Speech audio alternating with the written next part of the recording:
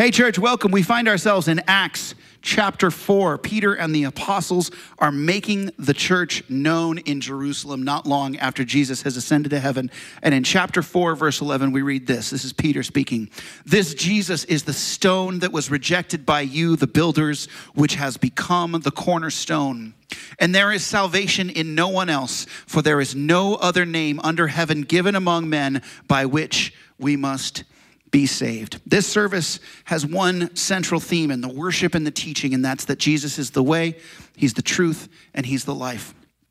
Just this last week, I was thinking about Christ and his teachings, and I was just made grateful again for the simple reality that through all of life's twists and turns and ups and downs, through emotional highs and emotional lows, if you were to really pin me down and ask me, well, are you on a pathway to return to the Father, or are you on a pathway of your own destruction? I would say I am on a pathway to the Father because I know Jesus, and I know Jesus redeems my mistakes. He celebrates my victories. He forgives my sins, and he leads me in paths of righteousness. I'm a complicated person. If you know me, that is a true statement.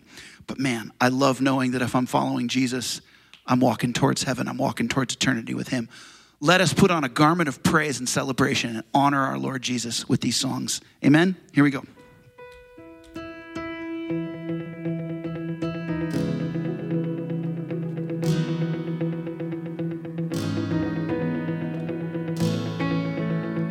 Open wide, blinded eyes, giants fall, dead men rise, sickness healed at the mention of you. Sinners' chains breaking free, miracles still happening, waters part, I see mountains move. No other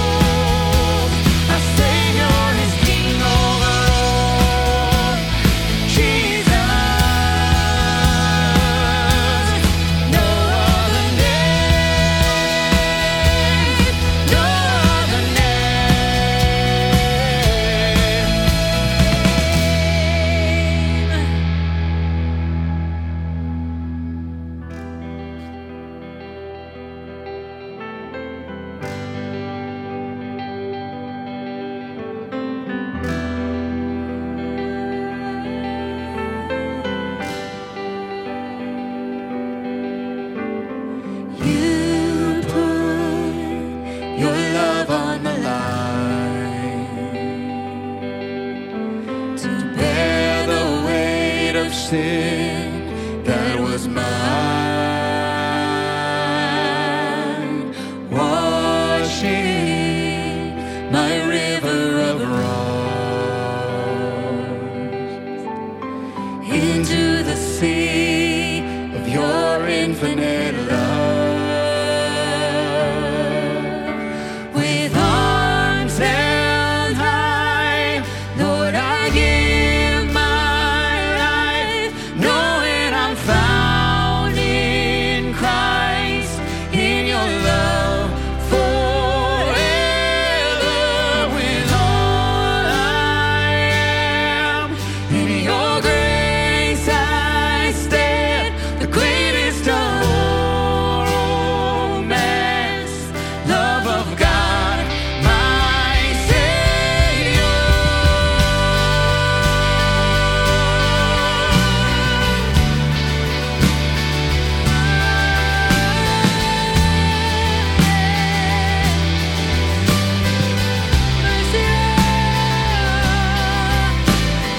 Mercy rose like hurricane winds. Furious love laid waste to my sin. With arms held high, Lord, I give my life, knowing I'm found in Christ, in your love forever. With all I am, in your grace I stand, the greatest of all romance, love of God, my Savior.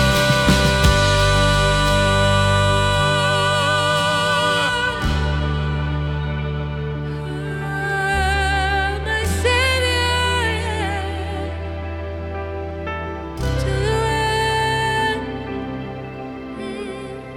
to the one who has rescued my soul, to the one who has welcomed me home, to the one who is Savior of all, I sing forever. To the one who has rescued my soul, to the one who has welcomed me home, to the one who is Savior of all, I sing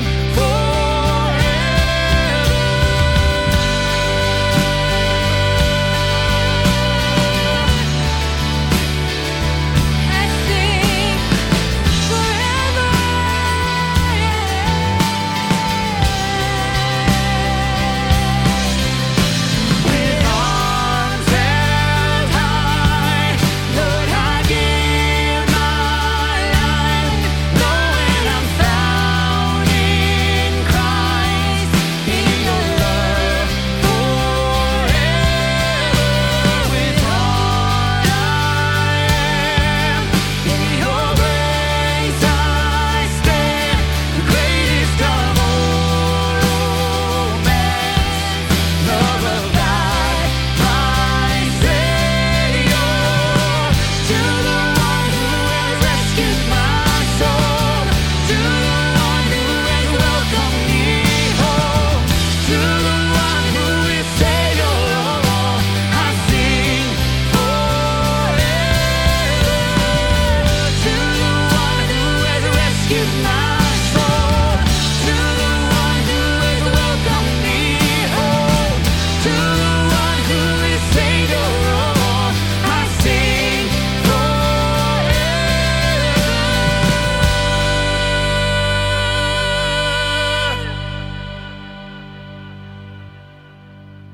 Hey there, everybody. Thank you, Chad and Erica. Wonderful as always. Nice being couch people, I'll tell you that's for sure. Hey, my name's Josh. I have a couple of announcements for you guys today. First of all, if there's anything that we could be praying for you for this week, we would love to pray for you. Go ahead and text prayer request to 97,000. Please do it even right now. That'd be really cool. We would love to pray for you this week. So a couple things going on. First, for the ladies. Ladies, you have a women's hike coming up this Saturday, February 27th, over at Palo Comado Canyon. Good pronunciation, I know. 8 a.m. Just a chance for the ladies to get together, hike, hang out. Really great time. It's over in Oak Park if you didn't know where that place was. Hope to see you there. Gentlemen, you can mark your calendars. The men's breakfast is coming up in about a month on Saturday, March 20th. It's a really great day. You should come check it out. That's 8:30 a.m. for the dudes. Then the week after that, after the men's breakfast, we're already starting Easter stuff. Our extravaganza is Saturday, March 27th at 9:30 a.m. There's going to be the regular egg hunt, all that good stuff, and a petting zoo. So mark your calendars for that. Excited to see you guys out for that. And then the rest of the Easter festivities take place that following weekend. Right after that, we've got Good Friday on April 2nd, and then Easter Sunday on April 4th. Good Friday is going to be at 7 p.m. Easter, we've got 3 services in the morning. Excited to see you guys there. Hey, thank you so much for continuing to support ABF financially. You can give online or mail in a check. We love you guys. Thank you. Hey, you excited to get into God's Word today? Because here is Pastor Scott. Well, thanks, Josh, and thank you, worship team, for leading us another week to be together in God's Word and a chance to worship together. I'm so thankful for each of you faithfully staying consistent with this, and hopefully it's an encouragement to you.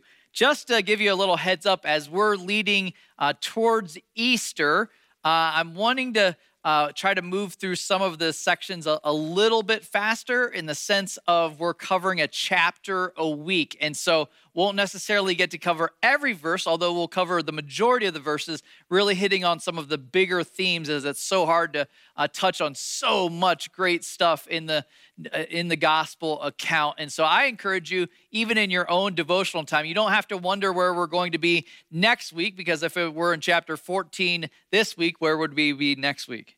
Nice. There's some mathematicians up here, but you'll notice what we've titled this week's message, called it Distraction Free. Distraction Free. For us, many of us, that sounds like an amazing thing. I've glanced at my phone 3 or 4 times just writing this intro, if I'm honest. There's so many competing things for our attention, whether it's calls, texts, emails, Messenger, new updates, YouTube notifications, Facebook, Instagram, TikTok, Twitter. You can add to the list. There's so many things competing for our attention. Am I the only one that struggles with this? Please tell me somebody else does struggle with some distractions in their life.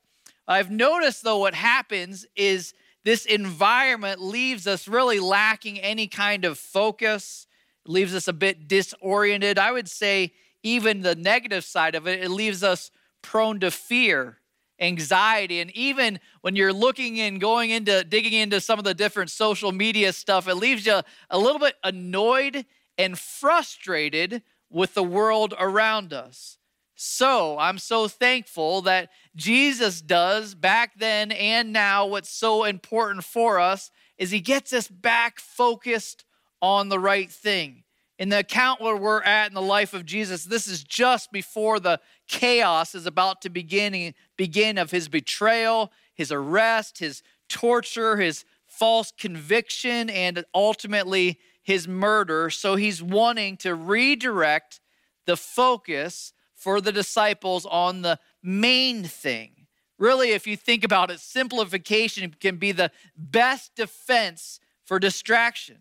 We need a simple focus. He's inviting them back to where they're headed, how to get there, and the helper we have been given. Exactly what was needed then and exactly what we still need today. Let me pray before we dive into today's text. Lord Jesus, we thank you so much for this chance to be together, to gather around your word. Lord, we invite you to speak through this text, for you to be present and moving and active like only you can. So God, we turn over this time, and even as I talk about being free of distraction, we ask for that gift, even for this next half an hour, that we'd be free of distraction, be able to really enter in and seek you for what you want to say to us here today. We invite that now in Jesus Christ's name. Amen. So starting in chapter 14 with verse 1, says, "Let not your hearts be troubled. Believe in God, believe also in me. In my Father's house are many rooms. If it were not so, I would have told you that I go to prepare a place for you. And if I go and prepare a place for you, I will come again and will take you to myself, that where I am, you may be also. And you know the way to where I am going." We'll pause there. We'll ignore the chapter break because it's really a continued conversation from last week. If you remember, it's an encouragement for the bad news that he had just shared with his closest followers. One piece of the bad news was that one of them was going to betray him. Judas obviously left the gathering, and now he's left with the other disciples. And then he shared about Peter, the hero of the group, had a pending denial before the rooster would crow. So I would suggest that they were needing a bit of encouragement so they weren't overwhelmed with hopelessness. So these are the words of encouragement that he gives. Some of us could use these words present day. Basically, what he suggests, the hope that he proposes, really the solution for a troubled heart, is belief. Sometimes when you read sections like this, what is he referring to? Is it saving belief? If you think about it, they already would have had that. So what is it belief in? I would suggest, based on the topic that he's bringing up, it's belief in the goodness of God. It's easy for us in the midst of chaos and distraction to get sidetracked and forget how good our God is, and the plans in which he has for you represent that goodness. Here he goes straight into the fact that he's making a place for you. He's saying the best way to deal with the chaos that you're about to enter into is to look ahead, look forward as to what's to come rather than where you're currently at. Confession as a pastor that maybe you don't want to necessarily hear is I really appreciate the Corona beer ad campaigns. I'll be honest, they always get me. This idea of just a quiet breeze and somebody sitting with a Corona. I don't even drink beer, but just the picture on the scenic beach is an amazing one. You can kind of, just by drinking their drink, leave all of your troubles behind and be present on a secluded beach somewhere. To me, it sounds pretty amazing. Obviously, I'm not endorsing Corona here, but I like the idea of leaving things behind because you're focused on something different, something better. I was researching this week, and they've had that exact same ad campaign for the last 30 years. So obviously it touches on the human heart that desires what's next, what's on the other side of this.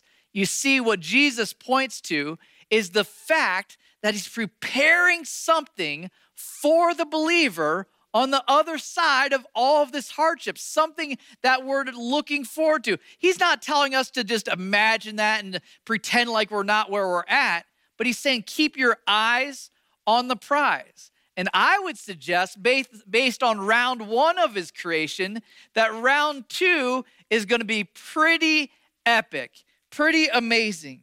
I'd say one of the things that gets us in trouble when he's saying preparing a place is I would say that whoever's in charge of marketing for heaven is doing a pretty lousy job. Think about some of the pictures or images that are propagated by current culture. What are some of the things that come to mind for you guys when you think about heaven? What do we see often portrayed? Josh, Lindsay? Harps, yes, lots of harps. Cupid angels, yes. Floating on clouds, Charmin toilet paper, and really not even cool wings, like the little miniature wings that aren't going to do much for you, little chubby babies in diapers shooting arrows. You're like, man, that doesn't really sound that great to me. I was listening to a pastor this week that was saying really one of his life goals is to avoid those things, avoiding diapers and avoiding any kind of encounter with a harp. And really, you think about that, you're like, that's not really the best portrayal. A better portrayal, more biblical portrayal, is what is outlined in Scripture. No crying or pain, no wars, no hunger, no cancer, no COVID, no sickness, no death, no physical boundaries. I like the idea of being able to fly, walk through walls, being able to, some even suggest transport like Jesus was known for doing, being reunited with believers, people that we love, children. How exciting that will be. Everything being brand new. Greatest part, though, is being reunited with our Maker, with Jesus forever, eternity. It's going to be amazing, reigning and ruling with him. That's why 1 Corinthians 2:9 says, what no eye has seen, nor ear heard, nor the heart of man imagined, what God has prepared for those who love him. Man, the point here wasn't necessarily the specifics about heaven, but rather it being a place to look forward to amidst current trials, our blessed hope, if you will. The other thing that he tells us in this section, not just that he's preparing a place for us, what else does he tell us? He's saying that he's coming again to take us there with him. I've noticed in present day culture, I don't know when the pendulum swung on this, but present day, it seems like anybody that talks about the return of Christ or him taking us up in a rapture is kind of seen as a little bit like, okay, cuckoo.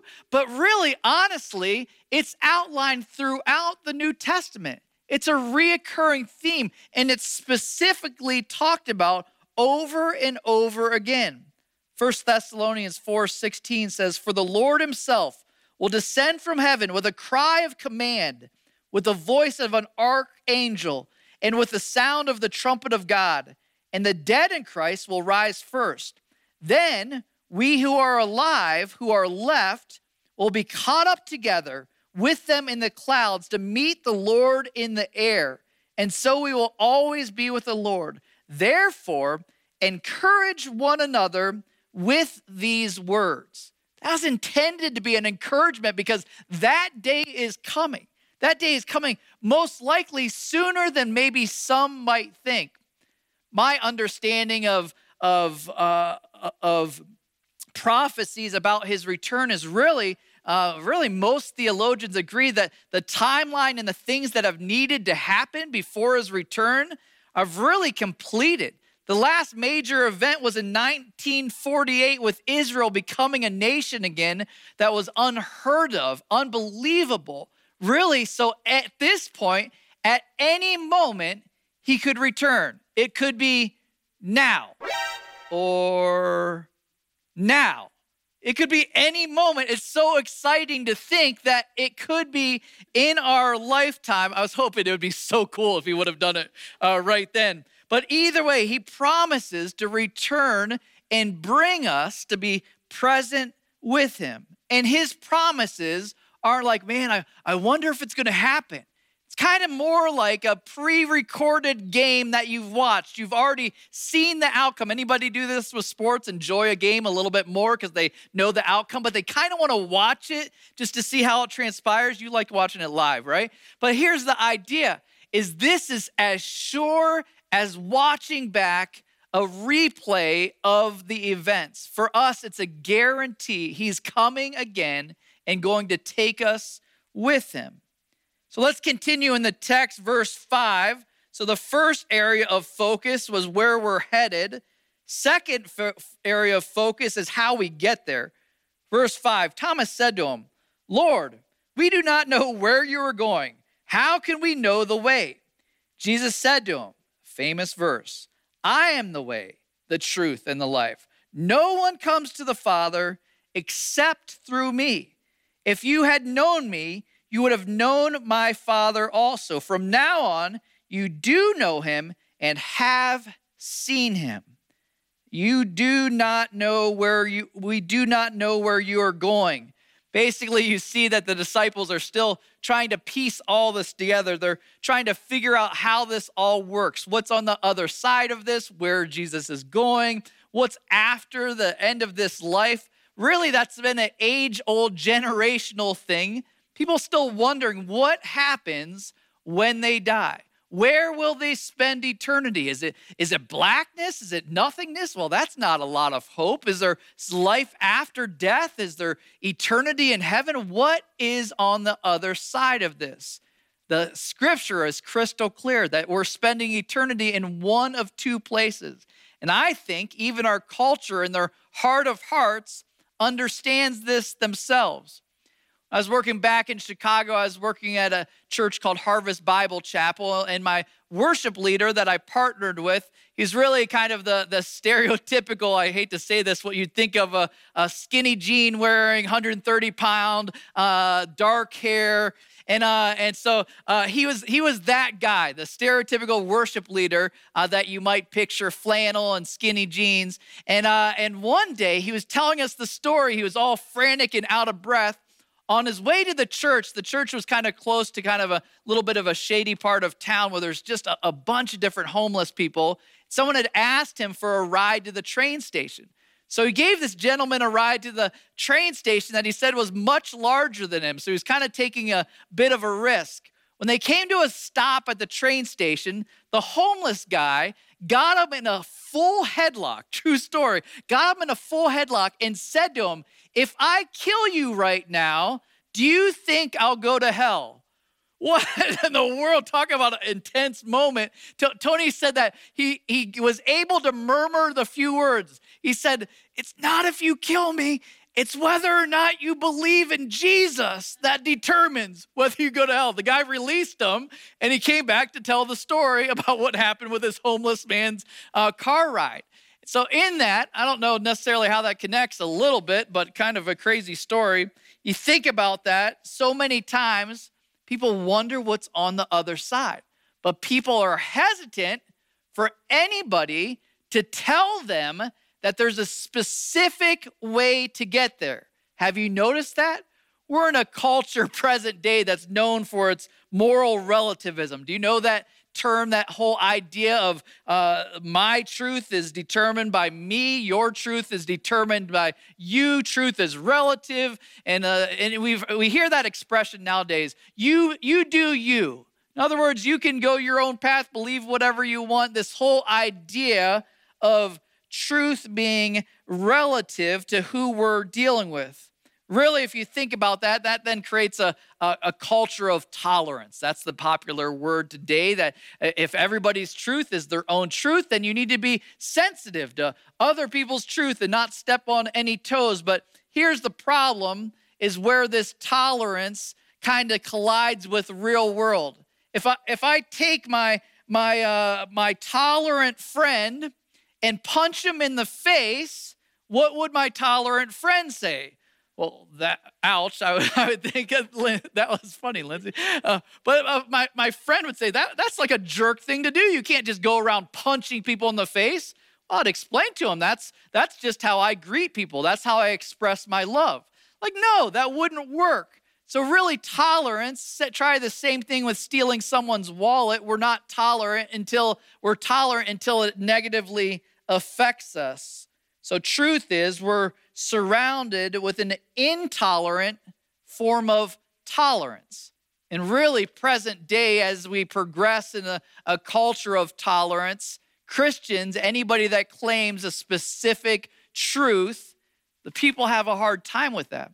That's why I would suggest that we're headed or on the precipice of persecution as the church under the name or umbrella of intolerance. But you think about it, most people would say that tolerance equals love, but I would say just the opposite as we see here. Intolerance actually represents love. Because the reality is, not everybody can be right, especially with competing truth claims. Just think through that logically. If you have competing truth claims, they both can't be right. Somebody's got to be right. In this case, it also translates into what we believe about heaven and hell and what determines where someone is headed on the other side of this life. The truth is, what Jesus said, he says, I'm the only way. I'm the way, the truth, and the life. No one comes to the Father except through me. Is that an intolerant claim? Maybe, but tolerance shouldn't be elevated above someone's eternal destination. We get so concerned about that. You're like, oh, I want to be careful not to ruffle any feathers. But really, is potential offense more important than where someone's going to spend their eternity? If you genuinely believe that Jesus is what he claimed to be, the only way to heaven. Now you think about that, I'll use the illustration maybe you're familiar with, but imagine the conversation that you would have with a doctor if you found out that your life choices, your eating habits, your lack of exercise, whatever it might be, had led you to the place where you had a terminal illness. What would be some of the questions that you would ask the doctor? Think through that. Think through that conversation that you have. We were talking about this beforehand. What would be the conversations? What would be a question that you'd want to ask if you found out you were terminally ill? What do you guys think? Is there any treatments? Is there something that can be done? Now, what if the doctor says to you, amazing news for you, there is a treatment? What would be the next question you would ask about that treatment? What are your odds? What are the chances of surviving on? What if you heard the doctor say, not only is there a treatment, it has 100% success rate? Now, the practical side of us, the business-minded person, would ask what? So, how much does it cost, right? That's the next question. That's really the big question for a lot of us guys in medical bills. But you think about that, if the doctor not only said, not only is there a way, it's 100% secure, it's guaranteed, and it's completely free. You'd be like, no, there's got to be a catch. But if you heard all of those things, what insane person would say, well, there's got to be another way? Are you kidding me? That wouldn't make any sense. You would be thrilled that there was an option that was created that would had 100% survival rate, that was completely free. You're like, sign me up. That's really the heartbreaking thing. Really, I believe it's God's kindness that he didn't make it confusing for us. He just said, there's one simple path to me. It's through Jesus, and that alone is your one way. So for us to keep focused on a couple things, keep focused on the eternal destination, but also to keep focused on what gets us there. So we're interacting. It's so easy to get distracted with the stupid things of this world, things that don't matter, that aren't lasting. For us to keep going back to, we hold within our hands, within our knowledge base, we hold the hope for someone's eternal destination. Continue on in verse 15. It says, if you love me, you will keep my commandments. And I will ask the Father, and he will give you another helper to be with you forever, even the Spirit of truth, whom the world cannot receive because it neither sees him nor knows him. You know him, for he dwells with you and will be in you. I will not leave you as orphans. I will come to you. Yet a little while, and the world will see me no more. But you will see me because I live. You also will live. In that day you will know that I am in my Father, and you in me, and I in you. Whoever has my commandments and keeps them, he it is who loves me. And he who loves me will be loved by my Father, and I will love him and manifest myself to him.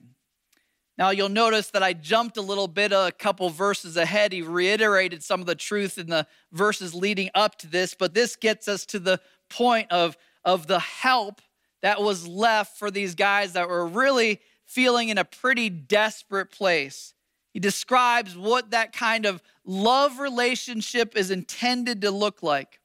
I don't know, for those of you that are married, if you've ever done any kind of a study on love languages with your spouse. I imagine at this point it's a pretty popular theme. Spent some time trying to figure out what someone's love language is. It helps identify how they give and receive love. You'll notice I was talking with one couple a while back, and they discovered that they had a tendency to love the other partner the way they wanted to be loved. That's kind of our natural tendency, and they kind of were missing each other with that. But here's the cool thing. Well, my wife is a little bit confusing with all this because we go through the love language list and she's like, I like them all. To any one of them, I'll take any one. And so I'm left with lots of options for Adrian. But here I love for us as we're trying to figure out when it says we're to have a personal relationship with God, you're like, well, what does that actually look like? Jesus doesn't leave us guessing as to what this relationship in his absence is supposed to look like. He says it right there. If you love me, you will what? Keep my commandments. That's his love language. That's how we demonstrate our love and commitment to him. It's shown by obeying him. Then he says the response, it's a reciprocal thing. He's like, you follow my commandments, and look at the response. Verse 21, whoever has my commandments and keeps them, he it is who loves me. And he who loves me will be loved by my Father, and I will love him and manifest myself to him. It's kind of cool if you think about that. First off, the response, the reciprocal thing, when you demonstrate your love through obedience, he's like, man, I'll demonstrate my love for you by manifesting myself to you. What does that mean, manifest myself to you? It means I'll reveal more and more of myself to you. It's a reciprocal thing. I was talking to my daughter Sienna this week about what that looks like to go further or deeper in a relationship with Jesus. That can be something that we throw around. You're like, oh, I just want to grow in my relationship with God. It's kind of vague, and I was talking to her about like what that actually looks like. What does that look like? It's a conversational thing is what I would suggest. Really, I would propose that the primary way that we develop a relationship with Jesus is getting more and more in tune with listening to his Spirit's leading in our life. He prompts, he nudges, he pushes you towards something, and we respond with obedience. And here's how it snowballs. When we respond with obedience, then he gives us something else. And all of a sudden, that voice that seemed kind of quiet in our lives starts to get louder. And that conversation starts to become more and more hearable or audible to our ear because we have that kind of relationship where he begins to reveal himself by giving more and more for us, more nudges. That's the intention of a relationship. That is the Christian life.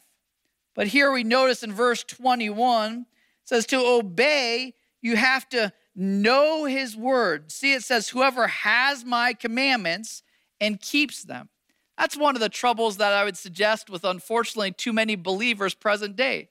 They don't necessarily know what his word says. That's one of the reasons why we gather around his word every week, is to educate our conscience, to get so that we're familiar with things. I was talking with a group of my daughter's friends, and I forget how the conversation came up, but something came up with calling or referring to somebody as a fool.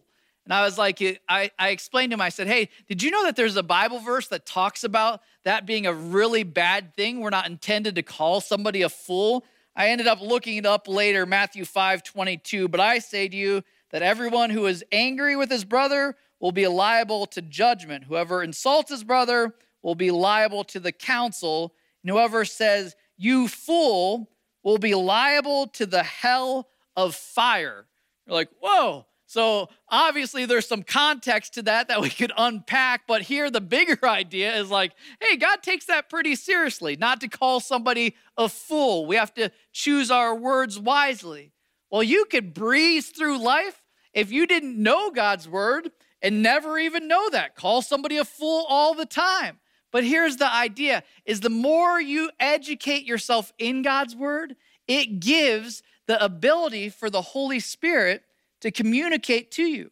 And then when he communicates to you, and then you respond and say, okay, well, check that off the list. I'm not calling anybody a fool anymore. God's like, man, I like that obedience. That's how you express your love to me. It's a reciprocal thing. I'll reveal more to you and more of him as we follow that pattern.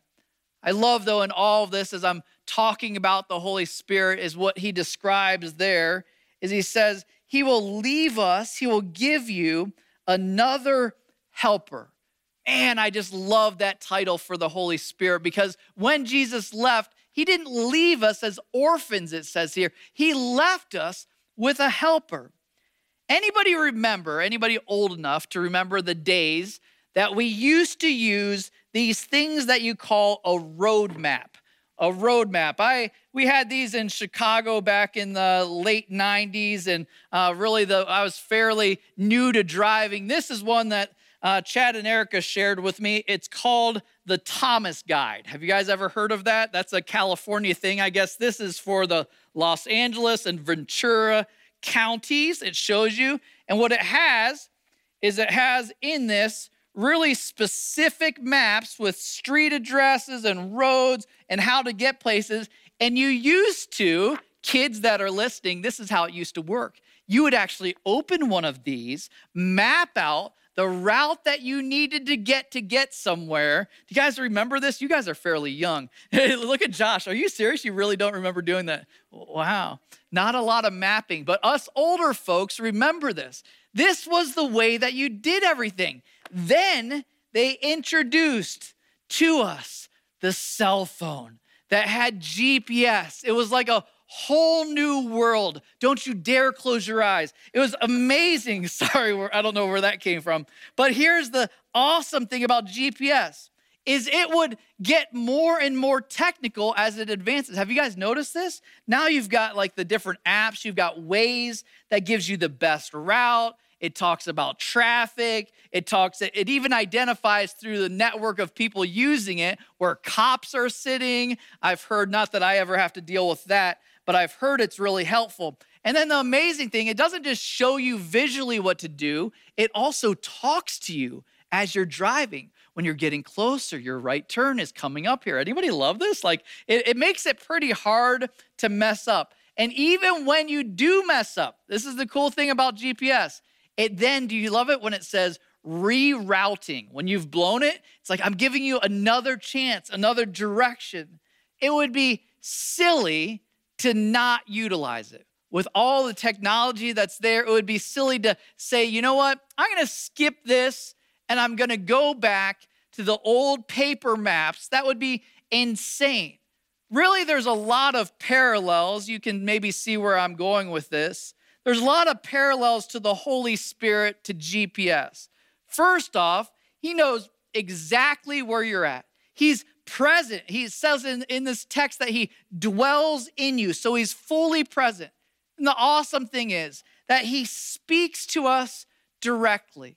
When you get that nudge that's saying, oh, don't say that, don't do that, or you shouldn't have had that tone with your wife. I've heard of people dealing with that before. And he's the one that gives those nudges, those things. So he speaks to us. He gives us the best route to take. Man, you should skip this. You should definitely do that.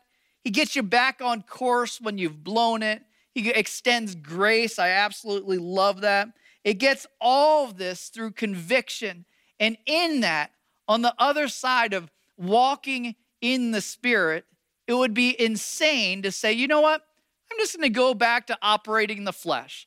I'm just going to kind of navigate, wing it with my limited perspective, with my limited view on things. I'm just going to do it on my own. So when he's saying, man, focus on your helper, focus on the provision of the Holy Spirit, man, I'll tell you what, that is the Christian life in a nutshell. When it talked, remember last week with Judas, it talked about him being that turned over, where the enemy took over, where Satan came in and started leading and directing his steps from there.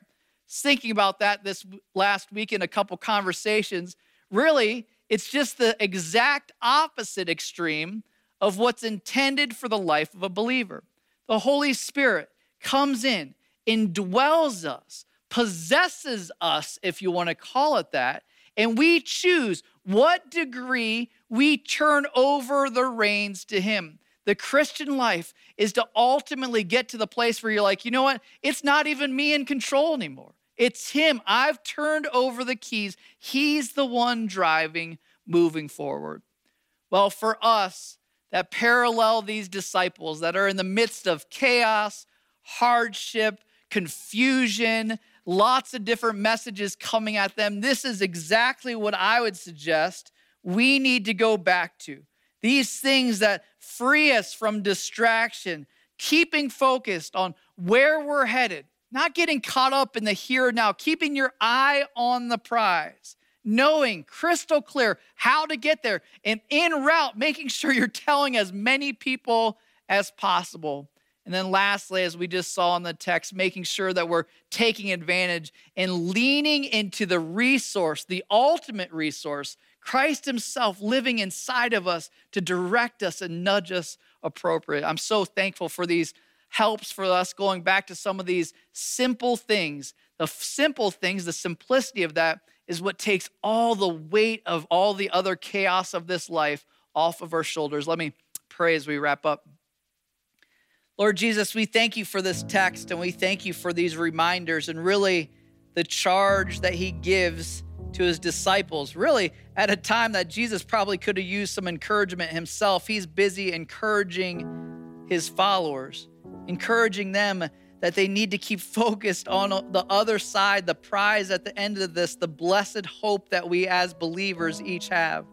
The reminder that he's the only way, that he is good, he's faithful. The reminder that he hasn't abandoned us as orphans. He's left us with a helper. God, I pray that that gives us hope even in the week ahead, whatever we're dealing with, whatever circumstances, whatever mountain we're climbing, God, that would be the hope that we cling to. We thank you for this text. In Jesus Christ's name, amen. Through every battle, through every heartbreak, through every circumstance, I believe that you are my fortress. Oh, you are my portion. You are my hiding place. Oh, and I believe that you are the way, the truth, the life. I believe you are the way, the truth, the life. I believe through every blessing, through every promise, through every breath I take. I believe that you are provider, you are protector, you are the one I love. Oh, I believe you are the way, the truth, the life. I believe you are the way, the truth, the life. I believe you are. Oh, Jesus, I believe you are. And it's a new horizon, and I'm set on you. And you meet me here today with mercies that I knew. All my fears and doubts, they can all come true, because they can't stay long when I'm here with you. It's a new horizon, and I'm set on you. And you meet me here today with mercies that I knew. All my fears and doubts, they can all come true, because they can't stay long when I believe.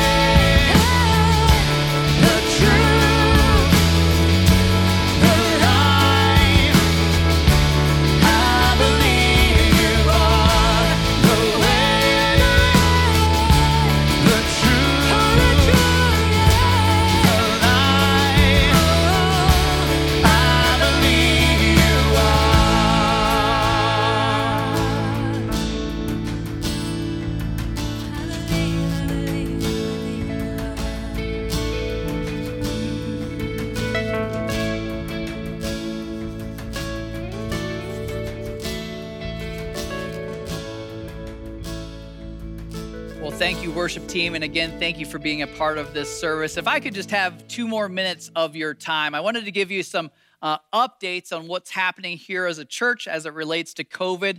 I've been encouraged over the last couple of weeks, maybe you've been tracking this as well, to see some of the COVID numbers in our country, in our state, in our area starting to go down. I get weekly updates from local hospitals as to where numbers are at. It's encouraging to continue to see those go down actually quite a bit. And so it's left us as a church asking questions about what does re-engagement look like?